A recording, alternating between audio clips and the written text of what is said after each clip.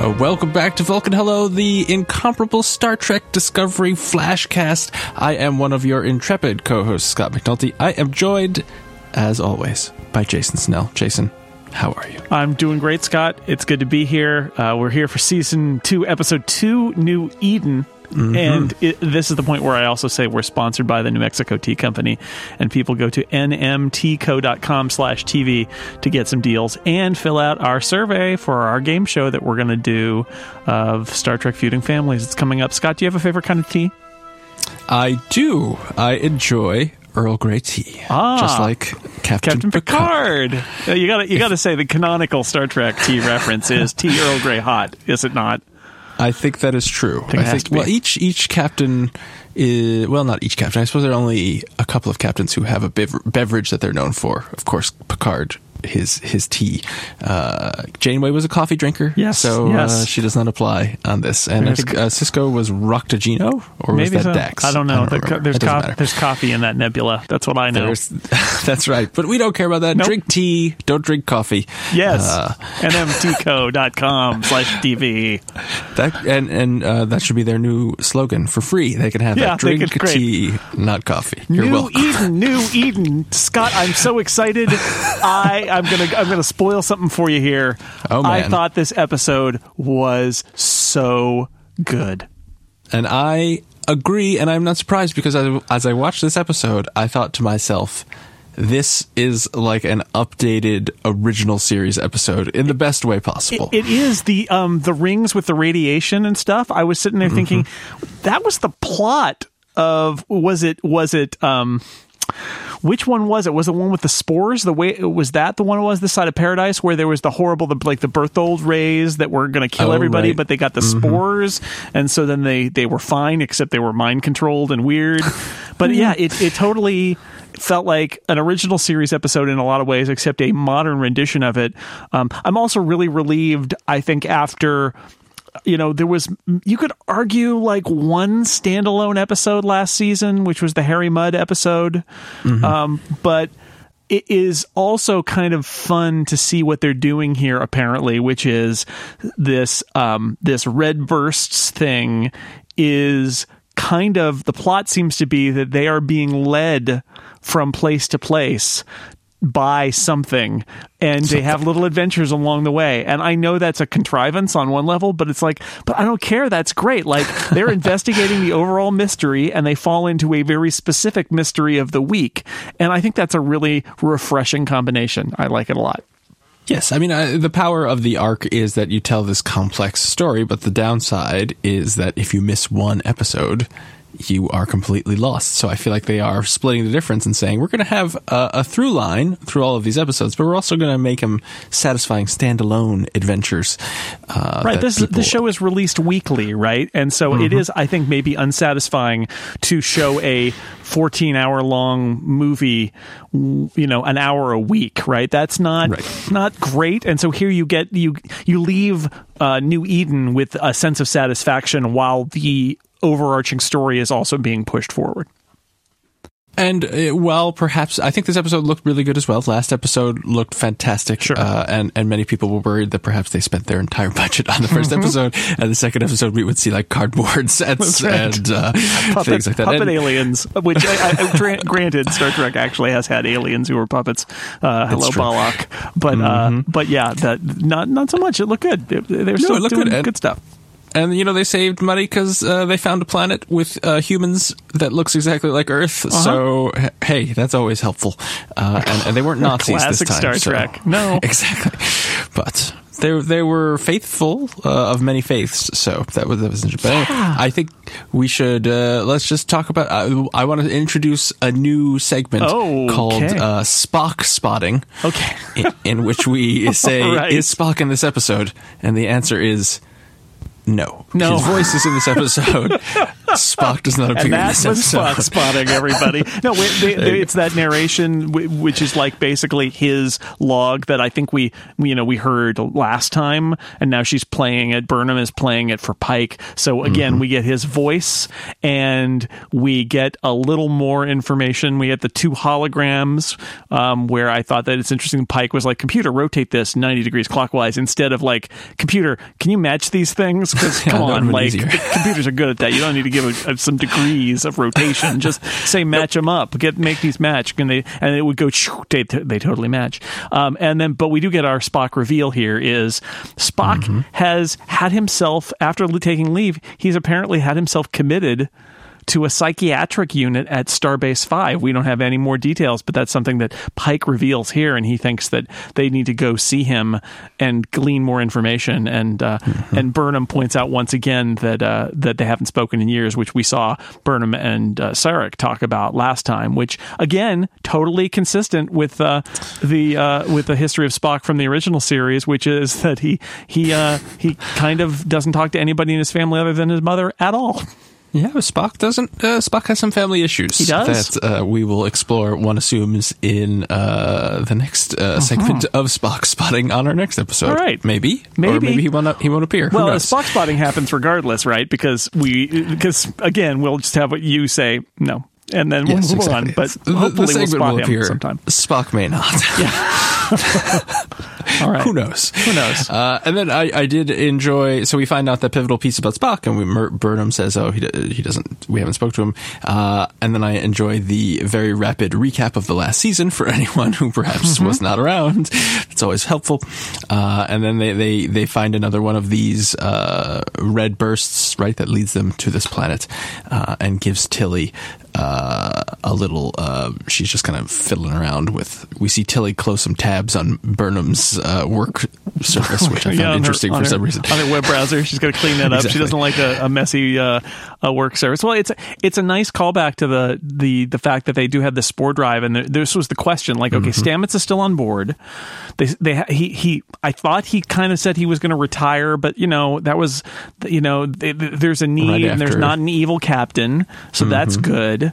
But he does say to Tilly that he kind of is reluctant to go in because Paul is in the network, Hugh is in the network. He's Paul. Hugh is in the network, and it's like makes him really sad, and he doesn't want to do it. It's just an uncomfortable thing for him, but he's also very dutiful, and so he doesn't even at some point Pike's like, all right, are we going to do this? And he doesn't say no. He just gets in there and he does it. But I like that Tilly's got an idea, because it is a funny moment where they're like, oh, well, there's another red burst, but it's halfway across the galaxy in the Beta Quadrant. We can't get out there. And everybody's like, well, Discovery kind of can. And I thought that was kind of cool that they're like, yeah, we can do the spore drive has consequences, and Tilly's trying to invent like a magic rock that can do it instead of Stamets, which seems like at some point is Hugh going to be in the mycelial network, and then like a rock appears, and he's like, what is going on? Why is there a rock here? And it's kind of insulting. Stamets is going to be replaced by a rock, by a glowy rock. I don't know if I buy this, Tilly, but they do they get to make a jump. And again, they jump to a place where there is no actual red burst. Although apparently there was previously. They saw that the people on the planet saw it, yes, it did happen. But instead, it seems a setup, because the red burst or the Red Angel or whatever wants Discovery there to save these people that it apparently moved there from Earth in the middle of World War III 200 years ago. Fascinating.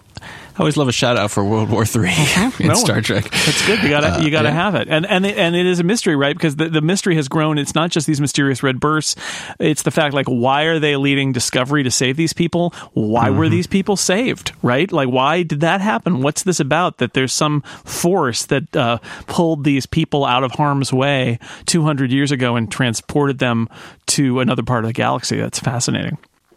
Yes, and one of the themes that I am always intrigued by in Star Trek or any other work of fiction or nonfiction is the kind of tension between science and religion and faith, right? And that's what Discovery is clearly honing in on, this whole idea of where do you draw the line? Is faith valid? Do you only rely on science? And so there's these Red Angels, and Burnham and Pike have multiple conversations in this episode about whether this is a religion or if this is an act of God or something like that. And Pike brings up the Arthur C. Clarke maxim that has been apparently updated for if any sufficiently advanced extraterrestrial is indistinguishable from God, right? And kind of shutting down Burnham's this is science. This is all religion's all silly. I really like the dynamic. And Pike says, my dad was a science teacher, but he also taught comparative religion, so it was kind of complicated. It was complicated. And they go down to the planet, and their landing party is 3 people, and I really like that. So we get to see Joanne Owosakun, who is one of the she's in the Sulu spot, right? She's on the right of the two now. So she's, what is she? She's what does that make her? She's not the navigator. She's the astrometrics. Yeah, she's something like that. I don't know what she is. You just made that up. But her parents were in a Luddite sect on Earth that shunned technology, which is kind of fun. And then there's Burnham, who was raised on Vulcan and is super logical. And then there's Pike. And so you end up getting this kind of trio. And Joanne is not a major character, although we get to see way more of her than we've ever seen before, which is really great. But we get the jousting. She's not as much like she doesn't get a scene to explain how a plow works or something, which she could probably do. But we do get the jousting between Burnham and Pike, especially when they meet the people. And I like they go into that church, which is the source of this message that they've gotten, and they're looking at the stained glass and stuff, and he asks if they know about Earth religions, and Burnham's answer is basically like, I'm aware of the details, and it's the most useful answer, because Pike is, Pike means more than that, right? Pike is like the big picture kind of stuff and being open to this and understanding people's feelings. And she's like, no, science is what I'm all about. I know these stories, but that's not what I'm about. And I really like that. That's a very much a like Spock McCoy dynamic almost. Mm-hmm. Yes, I like that as well. And so they find out on this planet, we should say, well, you probably watched the episode, but these people have been transported halfway across the galaxy 200 years ago. It would take them 150 years to get there in a starship, so that's the big mystery, right? And they don't have any technology, seemingly, so they're trying to figure out what's going on. But when they jump in there's a distress beacon, which is in a church, and there's a nice little scene where Burnham says the signal's coming from this building, and Pike says that's a church, Burnham. yeah, it's really, which she clearly knew. It's really cool. And the stained glass that it represents all the major Earth religions, and she lists a bunch of them off. Even Wicca got in there. So hey, shout out to our Wiccan fans. The Wiccans, they're in a stained glass window somewhere in the future. And they're from 2053. And I like too that they do General Order 1. They're basically doing Prime Directive stuff here, but I thought it was a really nice touch that it's explained by the people when they meet them, that they know that 200 years ago they were saved from World War III. They know they were from Earth, and now they're in a different place. They know that they came with some technology, but it's all been breaking down. And then we eventually meet the guy whose like family has been maintaining the technology, including the distress beacon, right? Jacob and his family. And so they're not unaware of their history, which I kind of like, because I was wondering if they were going to make it like a cargo cult kind of thing. It's a little cargo culty, but not a lot. Like they don't. It's not like, even though they don't have electricity, they did for a long time until the batteries ran out, and then the lights went off. Yeah, nobody comes here anymore because our glowing windows don't work, but we'd really like them to work again. That's right. And I really like the character of Jacob as well, because his family, as you said, for 200 years have been maintaining this beacon because they believe that humanity has survived World War III and will eventually come rescue them, because that's what he's looking at this as. You are rescuing us. So it's an interesting story. And at the end, he finds out that he was right, but he doesn't get rescued, and he seems okay with that because he gets a power cell. But and I like the idea too. There's some cliches that don't happen here, where when you could have it like the elders of the village don't trust the outsiders, and that happens in a lot of TV shows and a lot of Star Trek. But it's like, no, they're welcomed. They're very welcoming. And when Jacob disagrees about this, it's not one of these things where it's like, no, haha, we're going to destroy Jacob or whatever. It's like, that's just Jacob. He's doing his thing, right? Like, it's just it's not a big, they disagree, but it's not a big deal. Like, he has his beliefs about what is going on, and the obvious elder of this village doesn't agree. All-mother. Yeah, the All-Mother, yes, indeed. But it's just not that, it's just not that big a deal. Like, I kind of liked that it didn't bother getting into any of these kind of like barriers to the story that you often see in stories like this. So I was relieved that we didn't have to deal with that kind of stuff. Right, yeah, they don't like shun Jacob and say, you non-believer, let's stone you with the very technology that you found. Yeah, it's not what the story's about anyway, and it's fine.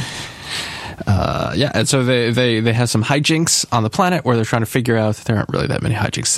They're just trying to figure out what's going on and where this Red Angel is happening, and Burnham is having trouble with the idea that this is an angel of any kind, so she wants a scientific answer. Right.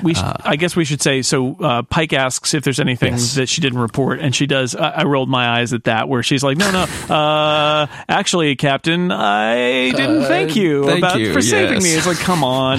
And she later in the episode, she says, yeah, I should have told you this. But it is funny that since she hasn't revealed this, and she sees the stained glass, Red Angel apparition, and she's like,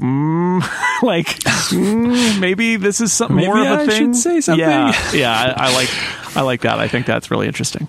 And speaking of apparitions, so the B plot is Tilly has decided she needs to replace Stamets with a rock, so she goes and shoots a laser at the asteroid that's in the shuttle bay, which is all by herself, which seems like a really bad idea. It turns out, really nice moment where that little rock floats out of the gravity area and immediately crushes a cart. That was great. Yes, I like that. And Tilly manages to grab a little piece of the rock and get a piece of the rock. Sorry, that's for older people who know that joke. Yeah. I don't know what that is, but old people, I hope you're entertained. Prudential Insurance jingle. Anyway, story checks out. Anyway, she does get a piece of the rock, and then it gets a piece of her because it slams her against the wall with an energy burst. She could have used some insurance. She gets slammed against the wall. She ends up in sickbay. People are angry at her because she shouldn't have been doing that. Mostly Saru. I feel like Saru, again, I love Saru so much. We talked about him last year. I think I've got a new slogan for Saru's method of management, which is glare and care. Because really, that's what he does. Is like there's good stuff. He talks about how he learned 90 different languages, and Tilly kind of chuckles and he gives her the glare, like, I'm not kidding. But then he also reaches out and he gives her the stern look of like, you need to work with other people and not go out running on your own and doing this stuff. And then he puts his little weird alien hand on her and like comforts her. And I thought that's Saru, right? Is that he's going to be stern and then he's going to be warm, and he can do both of those things. It's the old glare and care. That's what I'm going with. That's Saru's management style, glare and care. He dresses you down, and then he says, "But you're really important." But I like you, and I believe in you. Yeah. Also, right. I want to point out this is the second episode where we've had a brief moment of Dr. Pollard, a new character who is hilarious because she is also kind of McCoy-like, and in this. She says, "Yeah, almost dead. You." Okay, doctor. Funny doctor. She says, "You'll be fine." Yeah, it's fine now. It's not, but it's just like cranky doctor who's like, "Why do you people keep getting hurt?" Why? And she has a good line at the end of the episode as well, which we'll get to because Captain Pike also gets hurt. All these people getting hurt. Yeah, they're the worst. These Starfleet people. So Tilly is trying she's a friend. to she's learning about this thing because she wants to replace Stamets with a rock. And yes, she has a friend, May, who ends up bouncing ideas off of her because it's Tilly. She's had multiple espressos in sick bay, which is like probably not supposed to do that, but she doesn't care. And she's Burnham's not there to help her talk it out, so she enlists this other crew person, May, and they do the talk where it's really all Tilly talking through the problem, and then in a very funny moment she runs out the door and runs to the left down the hallway, and then there's silence, and I'm sitting there thinking, wait for it, and then she runs the other direction. It's a gag, but I liked it. Oh, Tilly, yes. I enjoy the Tilly things, even though I won't say all of them I can predict what's going to happen, but 25%, and that was one. But I still thought it was funny. So no, she's kind of manic and brilliant and a mess, and it's a super fun character. And and I like that Stamets does his part, too. He runs onto the bridge and basically says, we can figure this out. They can jump into this radioactive ring around the planet and do some donuts with the Discovery and shoot the rest of that asteroid out, and it'll drag the debris, the radioactive debris, away with it, which is again, it's this kind of a Star Trek solution, and the ring goes all the way around the planet. So is it going in an orbit where it's going to sweep all of them up and then leave it? It's like it's fine. That's the donut, Jason. The donut. That's the donut. It does. Even though I don't think they showed us what they did, and really don't think it was a donut. But it does spin. They let it go, and then they kind of spin it around there, trying to impart some sort of. I guess I don't know. I don't know. It was fine. It was a fun thing where they're trying to use their brains to solve the problem. And Tilly's got the solution with the asteroid, and they can use the jump, so they do a black alert to jump in and then jump back out, and I like the moment when Saru gets another moment where I feel like the writers are really trying to say this is a different season than the first season, and so Saru says, no, this kind of disaster is not going to happen with Discovery on watch, so we're going to save this planet, and we're going to do it with teamwork. And Stamets is like, I can totally use the sport drive to jump us in there. And there's a moment, like a beat, and then Saru looks at him and says, "Run, Mr. Stamets." Yeah, it's good. It's really good. It's fun. And so they do that whole thing, and it's all good. The planet is fine. Yeah. Speaking of the planet, though, right before they solve it, the guy with the science on the planet, Jacob, he knocks them out with a stun grenade and is going, and they get out of there and they reach him, but then a kid is playing with a phaser. Kids, yeah. Hey, parents, lock up your phasers and make sure they're unarmed, because the kids are going to play with firearms. And so Pike dives on it and is injured, and they explodes again, trying to not admit that they're actually from outer space. Right. They want to take him to the church, and it doesn't go well because they open the doors and they see them beaming out. Mid-beam. So, but it is ascribed to another. They've been ascended into heaven by the Red Angel or whatever.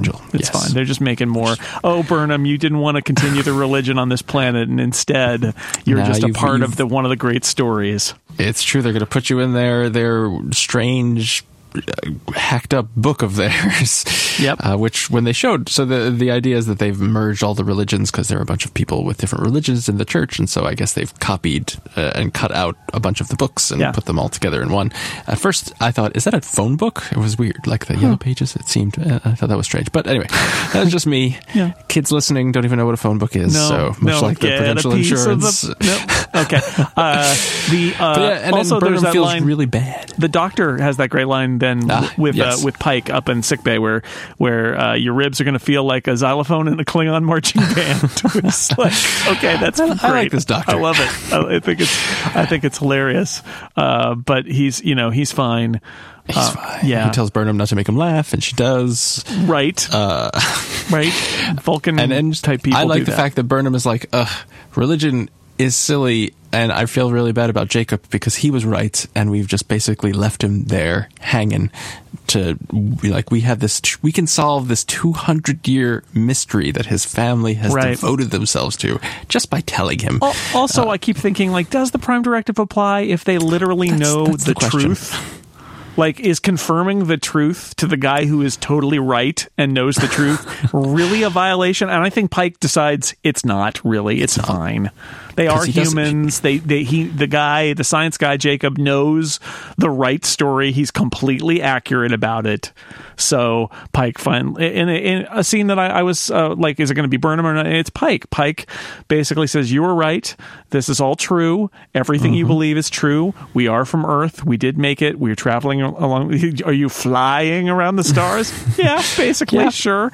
And I'll give you this sweet power core that will last forever, basically, if you'll give me that helmet camera that's got the secrets of how you came to be here, and that's a good deal. And he watches him beam out. It's really cool. I like that scene. Yeah, I thought it was a really good scene. I like Jacob the character. I think he's really good in because he's like, he believes what he believes, and he's kind of a bridge between the science and the religion, and he's not like a jerk about it. He's just like, I've been telling you people that this is where we're from, and they're all like, fine, Jacob, it's fine. Yeah.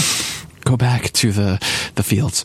Yeah. But yeah, he uses the power cell to really up the wattage of their windows, and he turns off the beacon that's been running for 200 years in a moment that I think is like really well done, where he's folding it up and shutting it down, and you get a sense of how important that is. Like, his whole family's legacy for 200 years has been to tend to the technology and keep the distress beacon going, and now he's gotten confirmation they've been found. Yep. Mission accomplished. They can turn it. He can turn that off, and that's pretty cool too. And I think Jacob says something about, "Will I ever see you again?" And Captain Pike says, "I hope so," or something like that. So maybe they'll come back. Who knows? Maybe. Probably not. I hope the next planet out around the star doesn't explode and lay waste to the planet or something like that. That would be awful. That would be not a good thing at all. No good thing. And then back on the Discovery, Tilly is like, I remember who this woman is, I think. Yeah, May calls her on the bridge as she's kind of Stilly. Wandering to the elevator to go lay down, calls her Stilly, which is not a nickname we've heard before. And she's like, what? And she looks in her high school yearbook from San Francisco. She's from San Francisco, her junior high school, which is Musk Junior High School. So I guess an Elon Musk shout out, or maybe they just like animal sense. I don't know. Why not both, Jason? Why not both? She finds a hologram signature in her computer I guess yearbook. That's what they do in the future. Yeah, sure. Why not? From May Ahern, and so then she's like, okay, well, where is she on the ship? And Discovery's computer's like, nope, there's nobody by that name. And so she says, okay, well, in the Federation, where is she? And of course, you can see what's coming, which is she's dead. She dead. No. What? So who is this person? Why is Tilly having visions? What's going on? Yeah, well, I will say that let's remember. I know what you're going to say. A green spore landed on her shoulder at the end of last season as they were leaving the parallel universe. So that's right, and we know Stamets is seeing Hugh in the mycelial network. Yes. So, and Hugh is dead, so he's living or moved on to the other side of the fungi, as Stamets was talking about. Yeah, that's right. They recycle everything, and it's all part of the circle of life or something like that. Yeah. Exactly. So something's going on. There's another ongoing storyline, which is what is going on with Tilly, because she is seeing something that shouldn't be there too. Which I caught into that one, like this character we haven't seen before, who's there and is very helpful. I thought, is that person really there? And sure enough, no, she's not really there. I didn't think she, especially when she was like, "Gee, if only there was something on the ship that had a large gravity field." And I was like, okay, she's not really there. Yeah, no.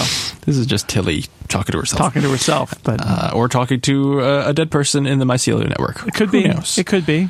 Or somebody who's posing, has using that memory. Who knows what it is, right? For nefarious purposes. It could be the Red Angel. It could be. We don't know. There's a lot of mystery here, and I do like that this show is challenging the whole this question of like, you see something and it seems magical and impossible, and then you're in the realm of, what do you believe? Do you believe that there's a scientific explanation for this or not?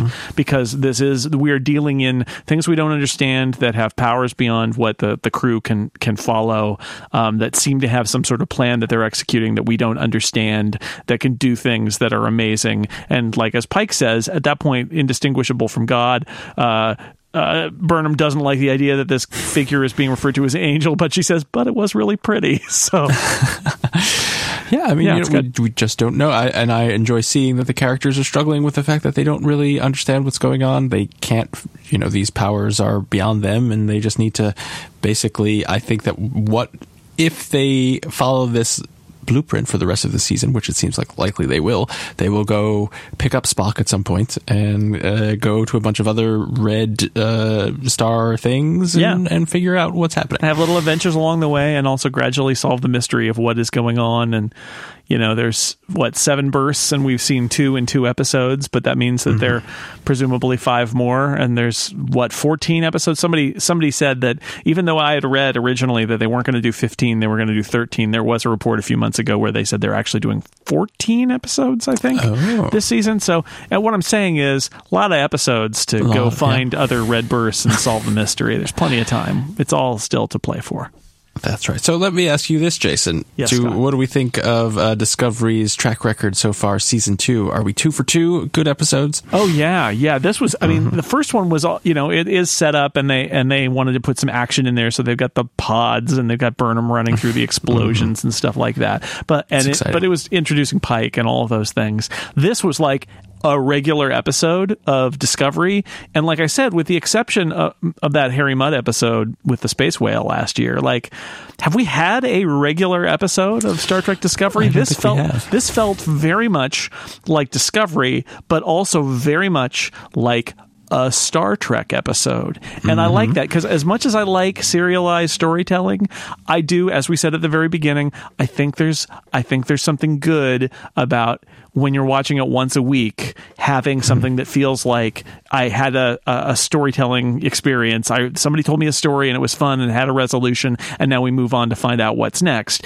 And that I totally got that from this. I thought it was very, very well done, and I liked having it be structured this way. So I was very happy the whole way through, and at the end I felt like, yes, they I think maybe they're figuring out the tone that they want from Discovery after they've had a lot of drama in the first season with the showrunner dropping out and all of that, and there's drama to come, because I think 4 or 5 episodes into this, the showrunners of the show left too. But I think the changes they made between seasons, you can see here again, like we said last week, that they're making some very deliberate decisions to make the show feel lighter and more fun and a little bit more coherent and a little more enjoyable week to week, rather than being just kind of these longer story arcs. Right. And I mean, not to get too insider baseball here, but now CBS has kind of doubled down on Star Trek as a franchise that they're going to create multiple shows around. So they, Discovery was, for all intents and purposes, an experiment to see, can we get people to buy our wacky streaming service? Totally. And are people interested in watching Star Trek again? The answer to both of those questions is yes. And so now CBS is like, hey, we can make a whole bunch of money on this. And so they're building a whole roster of shows. And if you're going to have a whole roster of shows, you need to have clearly defined kind of lanes as to where the shows are doing and what the feel of it is. And I think what we're seeing, as you just said, Jason, is they're figuring out and honing in on what makes Discovery. Yeah, I think I would like to believe anyway that they are also witnessing what was going on with season 2 of Discovery and feeling more confident about, like, because if season 2 of Discovery was a disaster, would they be going full on ahead with all these other things from the same producers? No, they probably wouldn't. But season 1 now, by all accounts, was very difficult. But I think that was the idea, is that now they've sort of figured it out in terms of making this show, but also making more Star Trek, which is why they've announced, is it 3 new Star Trek TV shows that they've already announced, I think, with probably more on the way. So there's a lot going on. At least possibly 3. 4. Yeah, so there's a lot happening out there. So it's a good time, I think, maybe to be a Star Trek fan. What a time to be alive, Jason. That's right. Drinking all that tea and watching all that Star Trek. To be dead, but in the mycelial network. That's right. Because you never die when you're amongst the fungi. You're only recycled. Ooh, you never die when you're amongst the fungi. Mm-hmm. That's really nice. I'm gonna put there that right there with the what did I say? The Glare and Care. Yeah, Glare and Care. Yes, yeah. That's Saru's management book, and Stamets' self-help book is You Never Die When You're Among the Fungi. Drink some tea, everybody. nmtco.com. Again, thanks for sponsoring us. That's all.